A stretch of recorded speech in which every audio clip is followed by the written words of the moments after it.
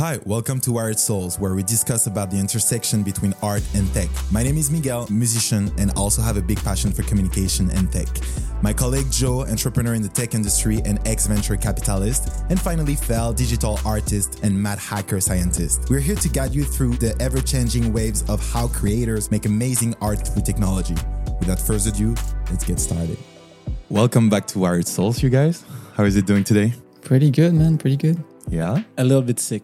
I won't lie. It's been a hard morning, but I'm here with the guys, ready to roll for another one. But I'm glad to see you, Mig. Yeah, it's good. Super excited to hear about your week off.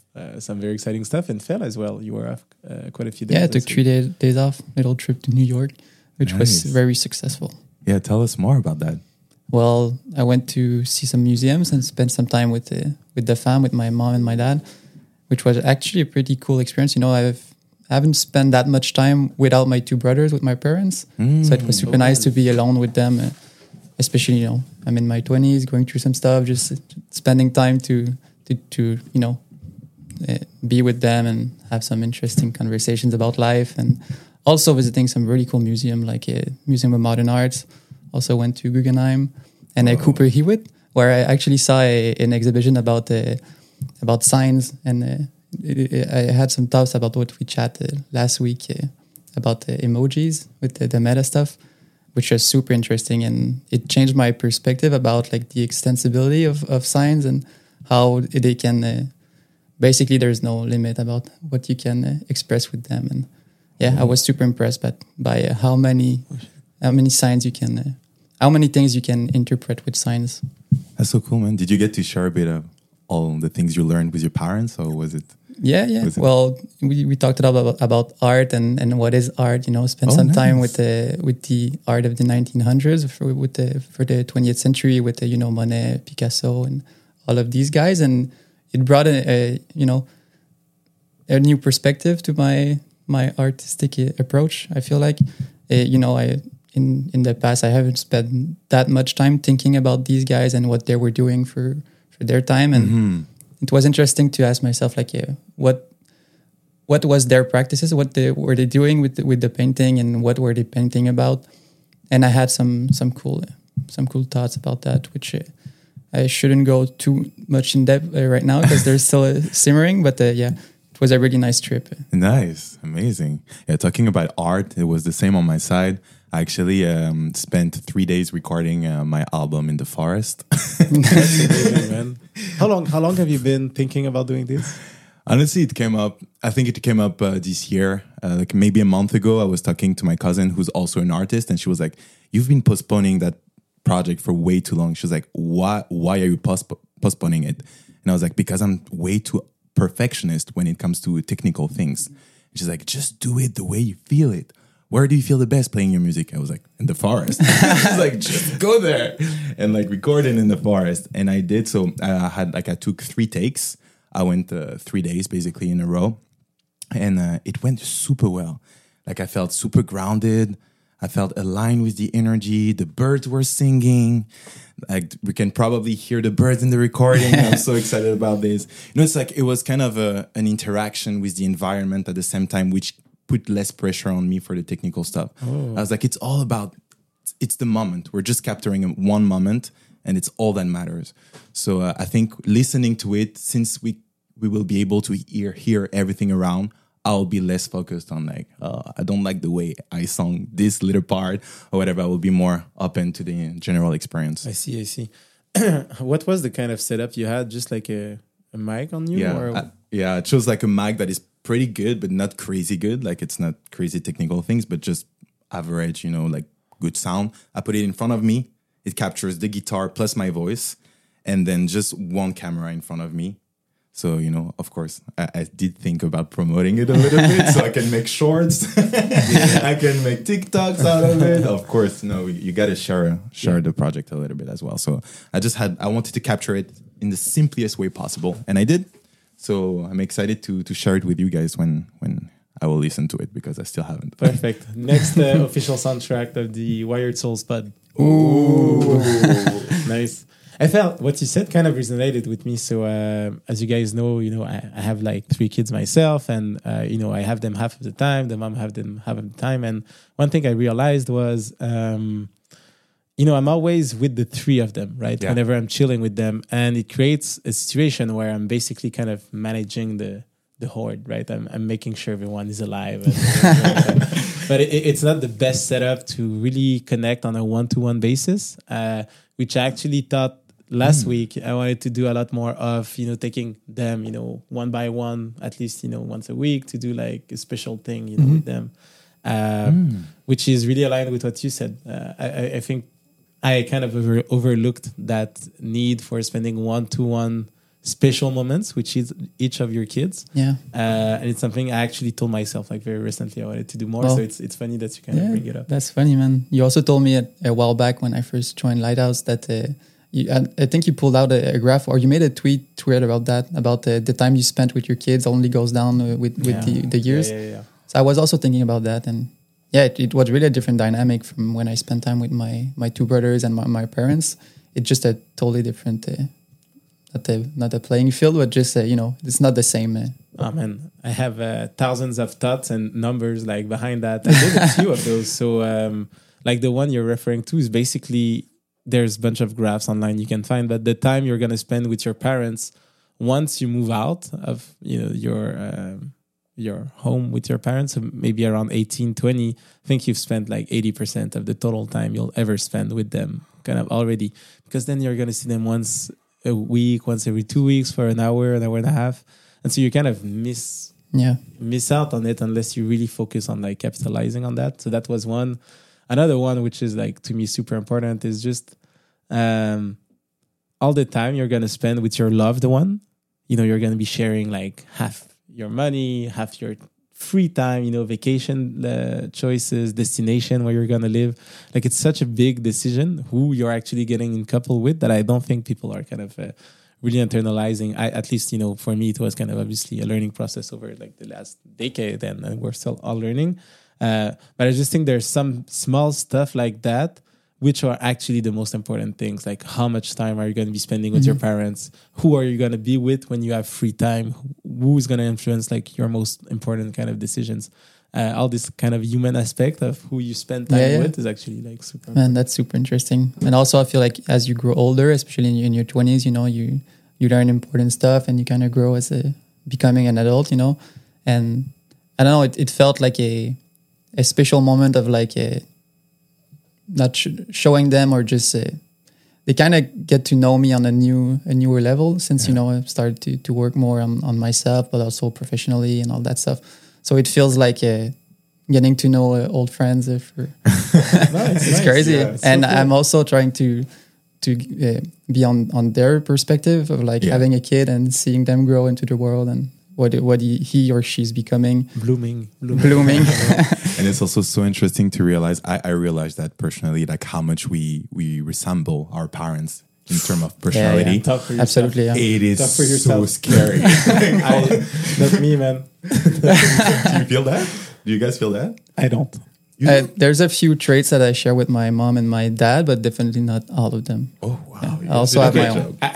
I'm kidding. Obviously, some overlap for sure. Yeah. Like you can see some patterns, some right? Some patterns, but definitely not all the patterns. Actually, make an imperative for myself. Make 100% of it. It's kind of funny. I love my mom, by the way. I love you, mama. I'm similar on some stuff, but I'm kind of super different from my dad in terms of I don't know, spirituality or just how I see things. But he's actually a photographer. He's a stills photographer on movie sets, and his 3 kids actually. They all interact with cameras like all the time. My big brother is a DP on movie sets as well. I actually play with cameras all the time, and my little brother now actually studies photography as well.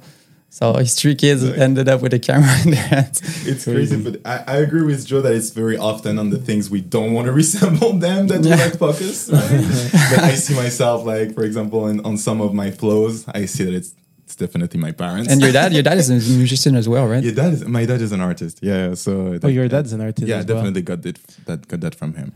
So much of that is transmitted like from parents to kids. Like even like the dancing culture. I feel when you have parents that dance, you tend to dance more. Singing at home. Like I don't have any of that. Obviously, I'm not a very like artistic person myself. There's the martial arts. There's the martial arts. It's true. My grandparents were doing it. My mom as well. That's true. There's some heritage, I guess. Do you think it's partly genes, or it's mainly what you do at home and what you're exposed with when you're young? Well, on the gene aspect, I think it's if you come from like an athletic family, it obviously helps. So we did have that, and then I think it's just a matter of like culture. So whenever I was a child, my parents used to bring me to do judo like right away. It wasn't even like a question. And my kids, if you walk in their room, there's like a wall with like a bunch of my medals, and then there's another wall with like my kimonos, So I'm trying to plant some seeds. The floor is actually a mat, like oh my god! So I'm doing everything I can. And they already fight a lot. I saw them fight at the park all the time. I bring them to training, like so. Basically, as you know, guys, I train like a TriStar, and so I bring them every Sunday before the gym's open. So I have like access, so I can enter.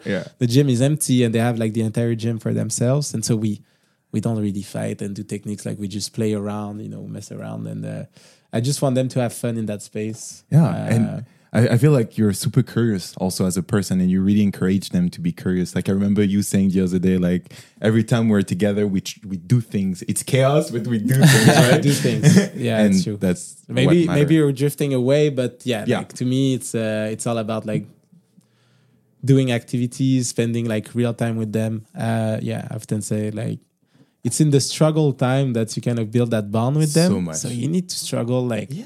Let's cook together. It's going to be a mess. Let's go do that activity. Everyone's going to be around and screaming, but I'm going to be interacting with you and you're going to be like interacting with me. We're building that bond. We're living stuff together. Best memories. Honestly, if you think about your childhood, I love it. So maybe we can talk about the tool of the day. So just to remind you guys of the structure of the pod, we start by talking about one tool that we find interesting. Then after that, we talk about an artist that we find fascinating. And then we end up talking about we have kind of a debate about something that is a bit controversial. So to start with the tool of the day, today we're talking about Rich Text to Image, which is a tool that we all played with.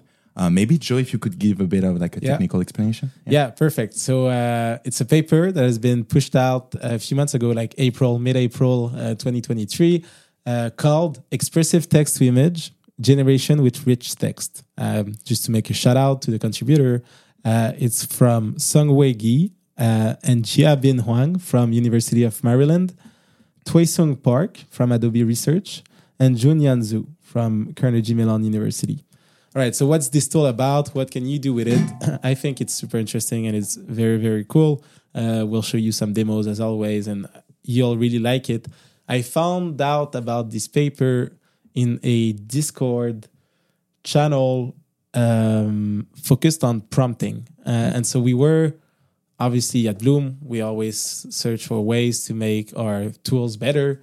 And we were thinking about ways to make the prompting mechanism easier. And so what I mean by that for kind of listeners is you can really start doing a text to image prompt in a simple way with a few words, and then it generates the image. And as you grow kind of more sophisticated with the notion of prompting, you realize that there's actually quite a lot of things you can do to improve like the overall experience. So you can be a lot more descriptive. You can add elements like, 8K render, photorealism, wide angle. You can start to talk not only about what you want to see, but the meta information around the image itself to create a better kind of final render of what you do. So there's that. And then on prompting, you can also create like negative prompt, stuff you don't want to see in your image. And so there's this entire kind of, they call it prompting engineering, or just ways to make better prompt to get to results that's, either closely match what you want to achieve, or, at least gives some form of alignment with the creative direction you're trying to walk into. And the context in which I was looking for tools that improved prompting was, can we guide newcomers, first-time users, as to how to write a great prompt? because it's hard. And so the ways in which you can do that is actually make recommendation on what the next word should be. Whenever you do a Google search, you see that, right? Autofill, basically. We can do that. We can provide templates like Prompt Hero for all of you. We know that site. It's basically a site that combines, images and the long form prompts that people wrote to have them. There's a bunch of Instagram page on that as well. And so I was just basically curious to see what was the latest state of the art work being done around better prompting. And then I stumbled on this paper, which is very, very cool. Basically, what they mean by rich text is that for now, basically all the prompting that is done with normal text. So you write on your keyboard and the text is going to drive the image. And what they're saying is that you can actually do a lot more with a rich text. And what they mean by rich text is ways to add to your text prompt a deeper level of information, and you're going to understand it right away. So a few things they make possible is actually, you write a prompt like, I want to have a house on a hill, and then you're going to have that. And what you can do is select the word house, turn the color of the world to blue, and then the house itself is going to turn blue in the prompt, in the render, in the final image. You can increase the size of a word, and this word is going to gain weight compared to all the other words in the ways in which your image is finally rendered. One thing I find amazing, you can actually select a word and add a footnote to that specific word that is going to give you, a follow-on prompt to that specific thing. So for the house, for example, I could select the word house, and I could add, bricked house in the 1910 style, and this specific type of house. And then it basically allows you to start with a text prompt and be a lot more descriptive in everything that you want to kind of follow in that image. And this entire thing falls within a broader topic that to me is kind of a very needed element of AI-generated text-to-image kind of images, which is, the editing part, or just being able to start from that first draft of inspiration and just being able to work on it right from the kind of generation layout. And so with this new technology, you can basically be extremely descriptive. You can choose styles. You can put words in italics, which are going to change things. In our case, you could create, do me a render of a puffy jacket. And then the word jacket, you put it in blue. And then the puffiness, you increase the size of the word, so it becomes more and more puffy. Then we can start to edit and add a lot of things, from a single kind of text prompt. The way they do that, just like to wrap it up from like a technical level, is basically the way they design the final image is what they call region-based. So that every word, its impact on the final render is actually clustered to a specific area. So if you were to say, show me again like this red, a house on top of a hill, traditional way to kind of model that would be to give you like one render from this entire text prompting. What they do is they isolate every word with the components of that image. So the word house is actually going to refer to the pixel area that represents the house. And so when you change that, it doesn't change anything else. It just changed this specific area. So you could see the way, I think a simple way to see it would be, you could have just this image, or you could have two images, the orange background, and then on top of it, a sticker of that robot. Yeah. It's two different images. And so you can modify each of them by selecting the word in the prompt that was kind of referring to that specific area. So it's kind of a puzzle more than just like one clear kind of image, which is very cool. So yeah, I think there's tons of use cases even for ourselves. I'm thinking about ways to kind of integrate that in the product. It's all open source. It's very cool, and it's also super recent, as I said. Like, it's been out for 2 months. Yeah. For creators, it's a great way for you to experiment and try to be a bit more specific in the render you're trying to create. You can use Photoshop, but for people that are not kind of expert with it, this is kind of an interesting thing. Yeah. Also pointing, one of the researchers from Adobe Research. So that's kind of interesting. Nice. One interesting setting that I found on the tool is, you mentioned it, the italic setting, right? You can choose an artist style that you want to. So let's say you want to, I don't know, your house, you want it in a Monet style or in a Van Gogh style. I find it interesting that you're like able to do that. I do ask myself the question, like, do you guys feel like it's bringing the question of like rights and copyrights to a deeper level, or do you think it's just a part of the same debate that there usually is in the AI space, Gen AI space? I definitely don't like to use like artist's name, Right? but like with the artists from the 20th century, like they're kind of tied to like whole artistic movements, so it feels less like appropriative, but still I feel there's still something to work out there. Yeah. Before I could just use like any artist names in my prompts. Yeah, 100%. 100%. It's like, Ghost Riders, Drake album. It's been taken out like very quickly. Did you listen to the album? No, man. I haven't. wanted to listen Me to it. too. And it was Got taken down, yeah. quickly. Damn. Yeah. Yeah. Anyway, I agree. I think in that context, the reason why it's working is because, as Fel is saying, this style is almost like representative of a movement. I don't know if like the style of these individuals specifically is kind of public use. I don't know. Yeah, it's just so mainstream. Legally, if people can actually. I don't know the legal intricacies of it. And also, I'm thinking of the artist perspective. I don't know how much an artist with a very clear, specific vision in their mind would want to use like so much of an artist. I agree. Me too. That's a good This point, is a feature I won't be using. Yeah, same. So That's interesting. Great. Even like for like smaller or more recent artists, I saw an example of a photographer that has a lot of rusted steel plates in his images, and I saw an architect using his name in a prompt, and the result is a lot of rusted steel in the images, and I just found that like interesting. I started to think about like where his images were, so they ended up into the training model, and also just like about the collective art of like these models. Like we've all contributed images to the internet at some point in the last like 20 years.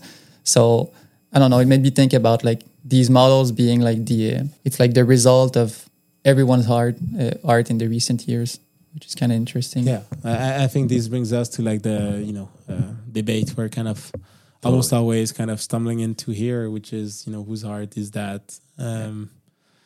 I think in the case where you actually use another artist's name in your prompt, we approach kind of a very gray line. yeah, That's for sure. It's kind of tough. Yeah. Yeah. And as we've said in a previous episode, Japan has actually kind of came out with very AI creator friendly terms when it comes to like IP and stuff. So this is a discussion that we will have many times, but that every country will have, many times as well. And as they start to kind of interact. So I wonder where the line is. I do feel personally uncomfortable with the notion that someone could prompt, your name, For sure. Mig, to generate like a song. Oh my God. And, Yes, for sure. Yeah, that's especially crazy. after you blow up once your album.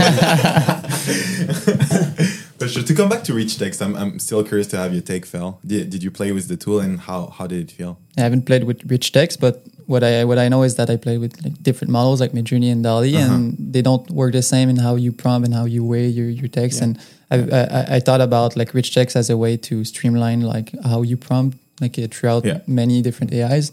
I feel like that could be a good way to make it. I'm not sure if you agree, but to make it like interoperable between these models, so you don't only have to learn one language and you can prompt in AIs after the fact. I do find it interesting in the way that it's pretty good. Like I played a bit with the tool. I tried to make a very creative pizza, and it was fun. It was fun, and it was actually pretty efficient. Only thing is that at some point my olives got outside of the pizza and were more in the background than on the pizza. I think this is art. I think this is fine. They made a nice pizza too with pineapple on it. Yeah, actually took this like as a base. But what I actually was wondering is how can we find inspiration for prompts as a very newbie? You mentioned Prompt Hero just 2 minutes ago. I remember that it was a great way, but like it's crazy how prompting is becoming the new way of interacting with machines, right? I don't know. Back to the 60s, we had to learn how to manage a keyboard, to be able to create, and now prompting is becoming the big thing. So what would be your recommendation to like get creative on this? I think it's practice.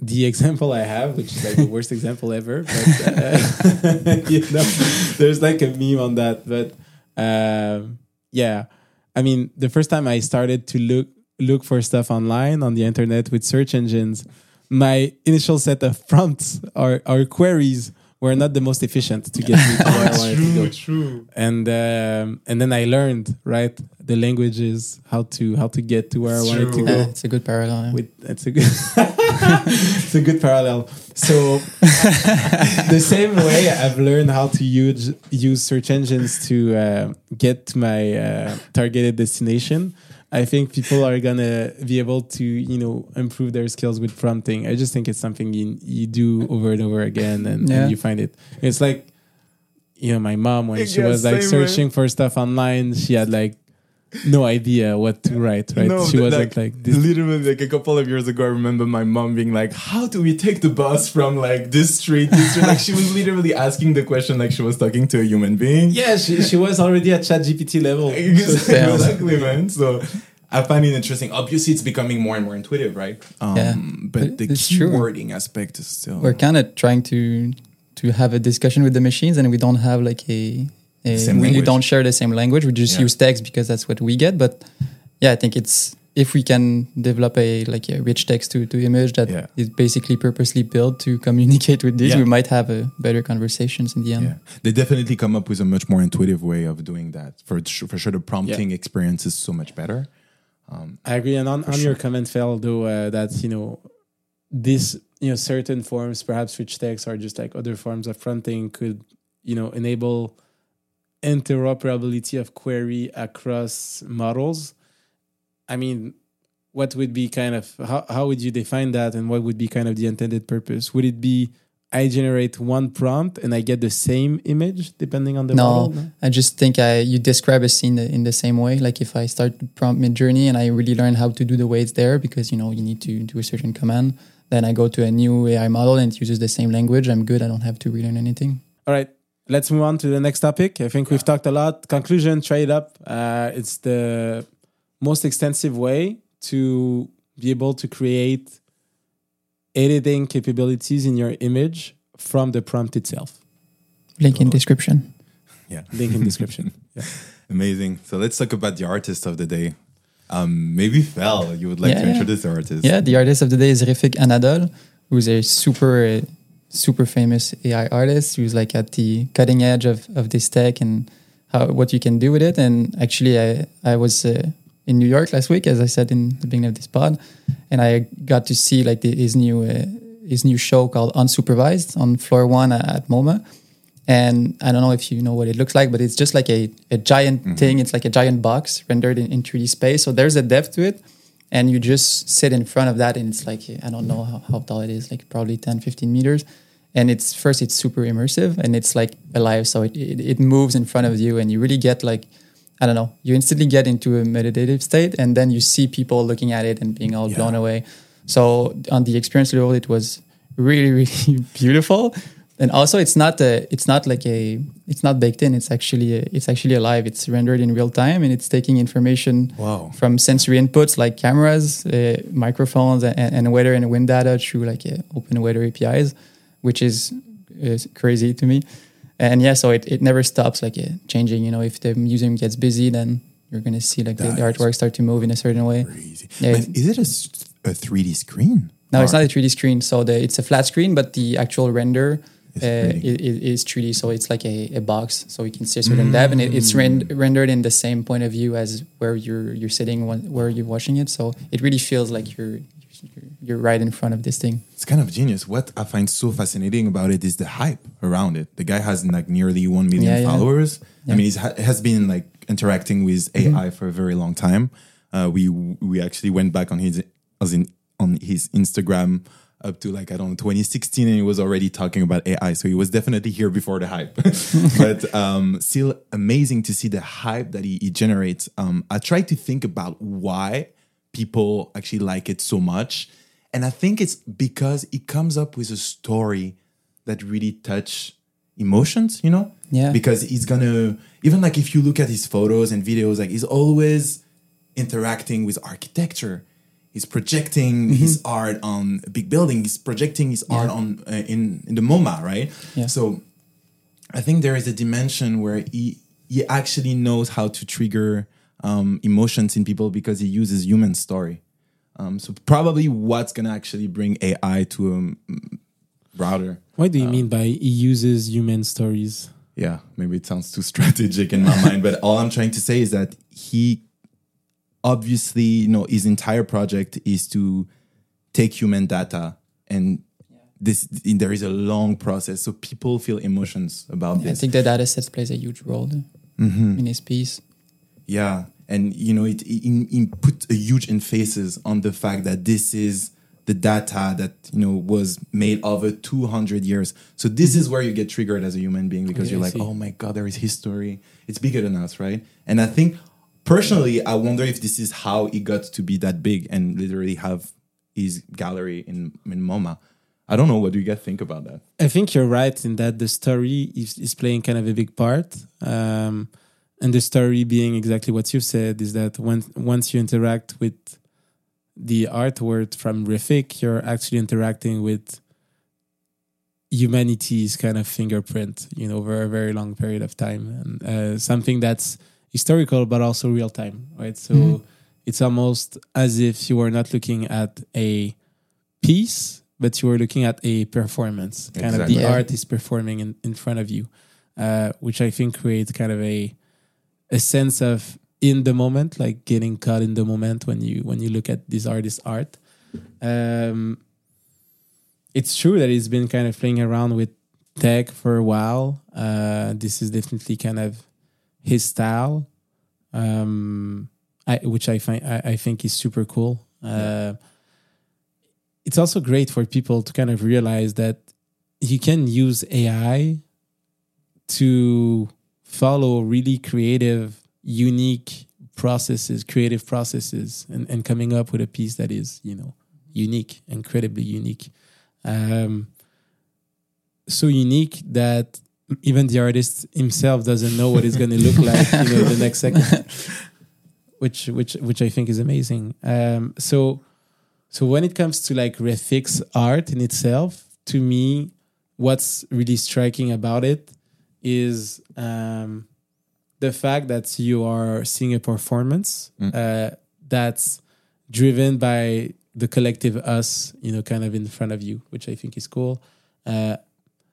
So this is great. I do have some. So I checked at the end. We talked about that with Phil a little bit, but you know, MoMA, they did kind of a video on AI art and just how that, you know, fits with certain type of artists. I think Refik was kind of talking in that video along with other artists.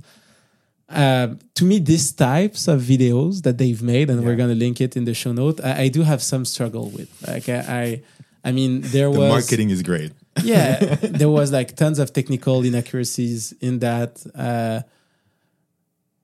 The way they were kind of actually framing the work and how it differentiated from other models was drastically romanticized. You know, I think, you know, it's called unsupervised, and they're making this whole kind of unsupervised learning as something that was incredibly unique and revolutionary. Like all models are based on unsupervised learning. I think they make the point that DALL-E is kind of made out of supervised learning, which is obviously nonsense.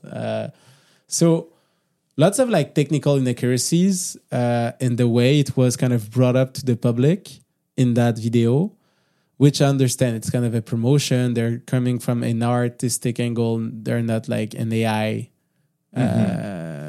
you know, technical institution.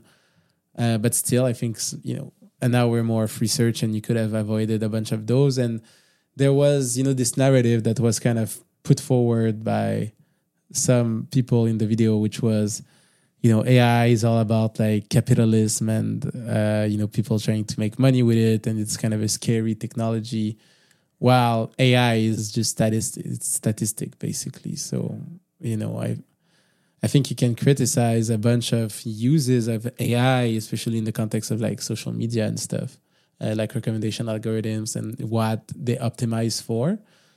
but there's a million use cases of AI that are gonna, reduce the cleavage between rich and the poor, that are gonna, improve science in meaningful way. I mean, this has happened over the last decade, and it's continuing to happen. So I wonder. My whole point with this is when you're bringing AI to the mainstream, Exactly. Yeah. do you have at least responsibility to provide accurate information? That's one. And also to avoid, building up on a narrative that's actually like false, right? So I did have some issues with that video, the way it was brought up, and just I definitely agree with you. I think it's still like, I really like the fact that you use the word romanticizing, like the romanticization of the entire thing. I think it's what is making this project so big, and is making this project literally in the MoMA now. It's because this is what humans need to sign, to sign on I the agree. vision. It's marketing. It's right? marketing. So It's this total is how you marketing. get, hundreds of thousands of people to actually look at it. And Exactly. The reason why he got so big, in my opinion, is because they are super good at marketing. Like most of it, it's marketing. If you look at the videos, there is like branding, there is a style. If you look at his background, I think he's really working with great artists in videography. He's able to have like a changing background, whether it is black, whether it is white, and then the music theme is very, very similar throughout the different I videos. think it is well crafted. Yeah, he's working on the vision, he's working on the experience, he's working on the sensitivity. And I think I personally, as a creative, get sensitive to this. So because he's giving me a great experience, he's giving me a great story. So I was like, I want to know more. It feels, they feel festive, his pieces or their pieces with Refik Anadol Studio. Like it feels like a celebration of human history, especially for MoMAs. It's going back on 200 years of art, and actually like some of the most important art in modern history.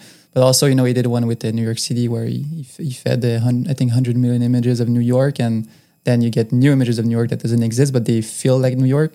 So I'm not a New Yorker, but if I would see these pieces as a New Yorker, I think I would absolutely love it and have a great time. No, I think he's a genius because he's able to bring AI to really, really sensitive things to people. Like literally bringing it to New York or bringing it to Barcelona, what he did, like playing with it's established culture. I think the scale of it plays a big part in how popular it is. Yeah. It's always like big data sets, big cities. So with this, I actually have some thoughts. Yeah. It seems like for art to be valuable, people need to justify it with work. Like Exactly. Before it was, I'm the only one that can technically draw, the Mona Lisa, or, I do this thing that other people can do. Even with singing, I mean, I'm able to touch these notes that no one else is kind of capable of reaching. And you just had kind of a crafty skill set related to it. And as tech is kind of finding its way into art, in a more kind of meaningful way, because tech is growing in an exponential fashion, this justification of work and skill set as being what brings value to art is actually being questioned, and I'm personally really okay with that. I don't think. I think what makes art. Art is a form of expression, and what makes great art is how much what you're trying to express resonates with like other people. I mean, it starts with like a feeling, a thought, something that you're trying to convey, and how complicated conveying this thing was to me is unrelated to how valuable this actual emotion that you're trying to convey is. So the art is in the emotion you're trying to make people live, with what you're kind of bringing, to the world. And when I hear that, with this New York piece, which was trained on tons and tons and tons of images, I don't have like the context on when this was made.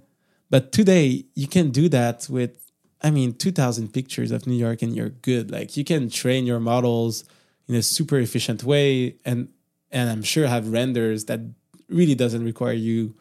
Like there's no need on a technical level for you to have 100,000 images to be able to generate what you're trying to generate.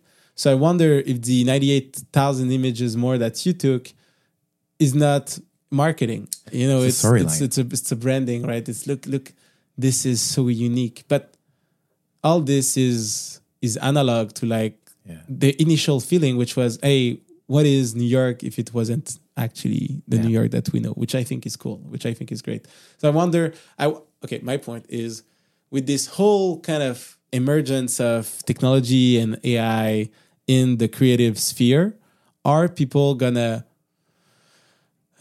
create complexities that are unwarranted in front of them to justify, you know, the uniqueness of their work? I don't think that's a path that, you know, resonates with me or excites me at all. But I wonder if that's going to be a trend. I'm not saying Refik is doing it, although I'm kind of implying it with 100,000 images to train kind of New York. I think you can have like great models with 5K image, easy. But yeah, those are my thoughts. I don't think we should overcomplexify something that works, you know, efficiently just to prove out work. No, that's super interesting. Just a question of what is art, and again, with art redefining itself through the ages, also makes me think of the beginning of the MoMA when they did an exhibition. They started to put a machine-made intricate pieces in the museum as art, and that's right when, you know, a craftsmen are started to lose their jobs because of the industrialization, and the factory line started producing more pieces of better quality and of better design. And it does feel like kind of the same right now with the AI. Yeah, it's true. Yeah, I think it brings us to the last little part of the podcast, which is the debate of the day. We're actually going to use the same topic, the artist of today, because again, some of his main big lines in his work is like using AI to make reality dream and hallucinate. What does it mean to be an AI in the 21st century? What can machines do with someone else's memory? These are like some great existential questions. And it's bringing us to the question, who's the creator? The machine or the artist? Yeah, I can start. At the end of the day, I think the artist is the creator. There's a process, there's an intent. There's obviously tools to get there, which is where kind of the machine is interacting, but the overall intent is coming from the creator. This being said, there should be rules around how you can interact with the tool. And I know rules and art, those are not like two words that fit really well together. But when it comes to using an AI to prompt, using another artist's art or name, as we've kind of alluded to me, this crosses kind of a line. I don't have I think there's a very deep argument to be had and around, you know, what's correct and what's not correct. But the feeling I'm trying to convey is whenever you start to take too much of another artist's kind of DNA within your art, then it becomes questionable whether this is yours or this is someone else's. So this is kind of the first thought I would have. I think the prompter, the intent, the emotion you're trying to convey really starts from the artist. Then maybe a quick example I think it's cool that I would like to kind of express is, if you are, you know, creating something using AI and then putting it out into the world, and then, you know, your model gets trained on top of this thing that you've put into the world, and then you retrain your machine to generate kind of a new input, you know, from that revised kind of data set that includes, you know, what you've built. Really rapidly, you can start to see a world where ChatGPT, for example, is going to be trained on 90% of ChatGPT created data. And so you can see like these filter bubbles basically where what you created with it is actually going to be recycled into how you're trained to say the future. And so you can have this kind of rehersive knowledge that's kind of passed on. So I'll try to be clearer.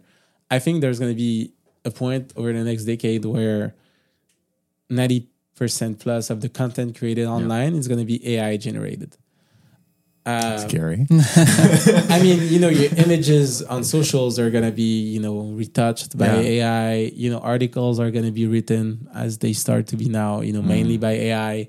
chatbots, content moderators on like Reddit and stuff like that. Like a lot of it is going to be like AI driven.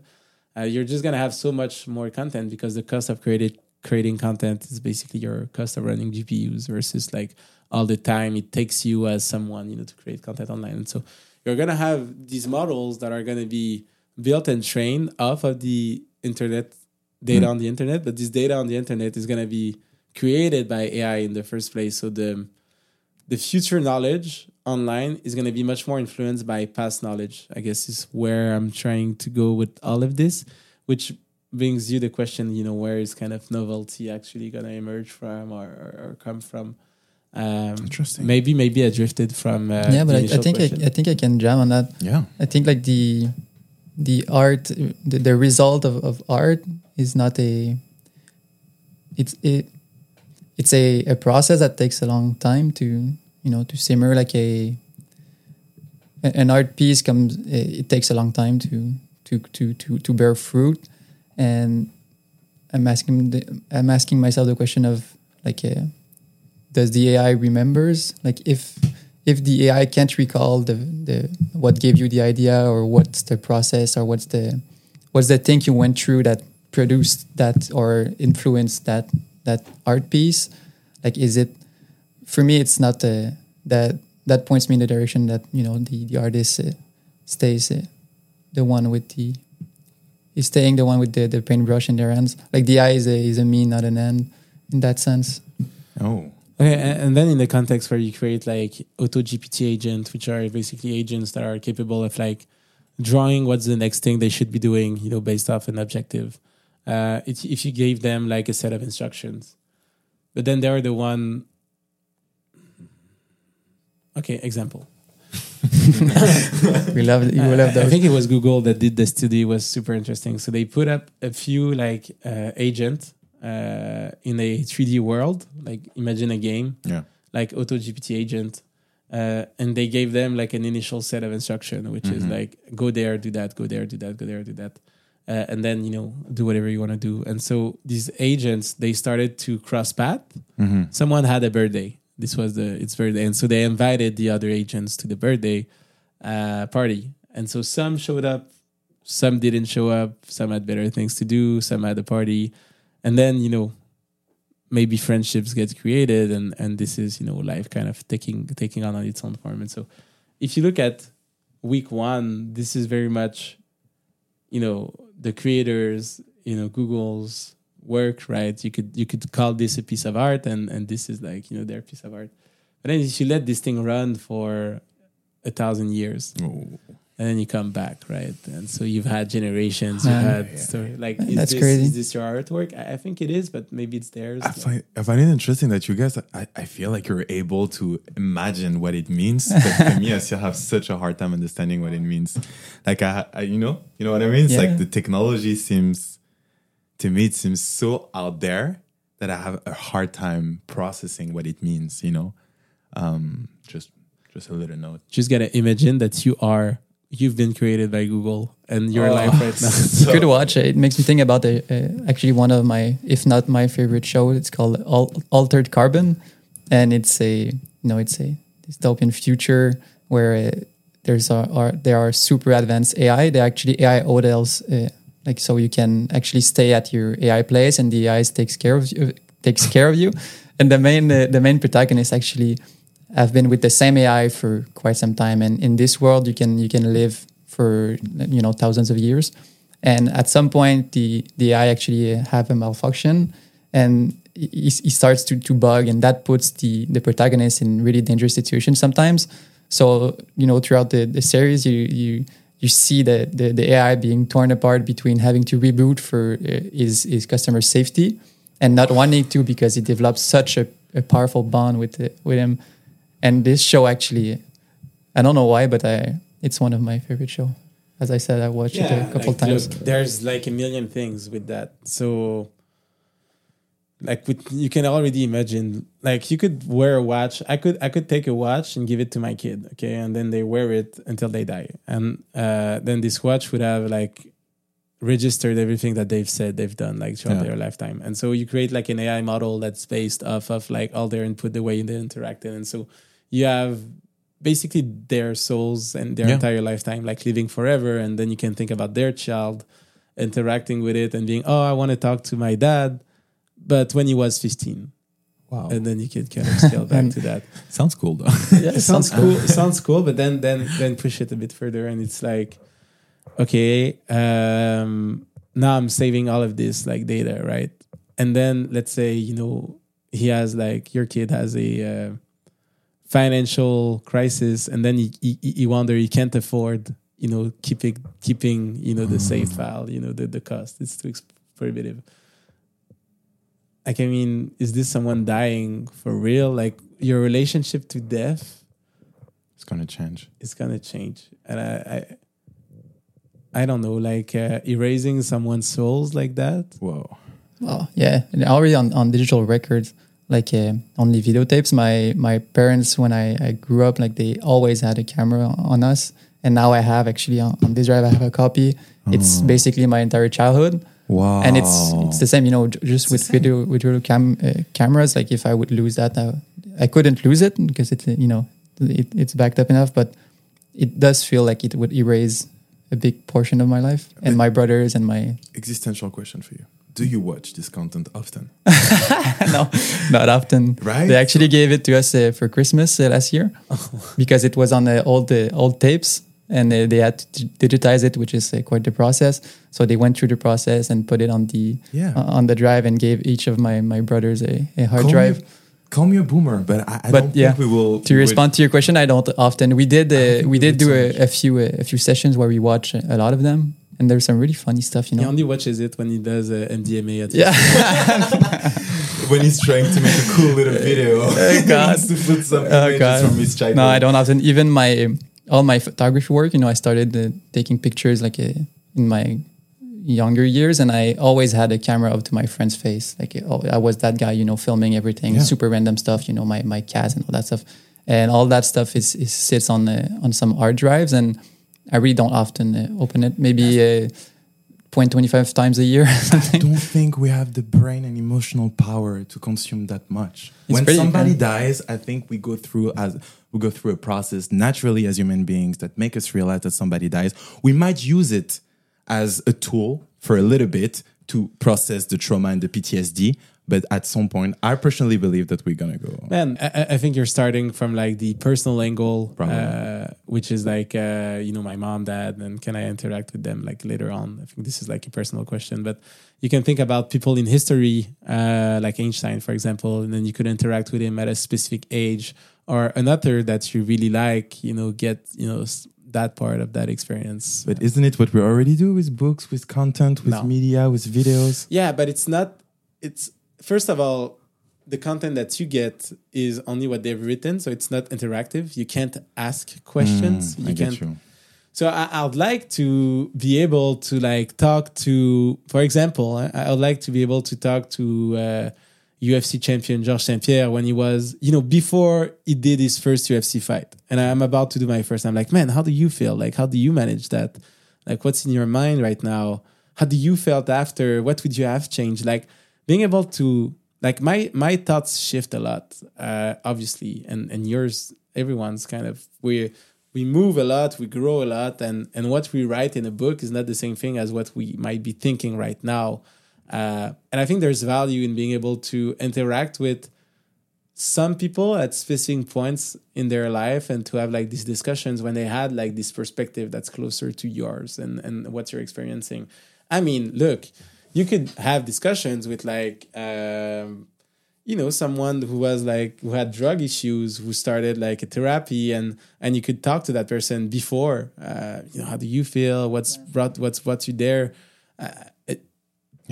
I think there's some value in that. Obviously, there's some like big privacy concern and stuff.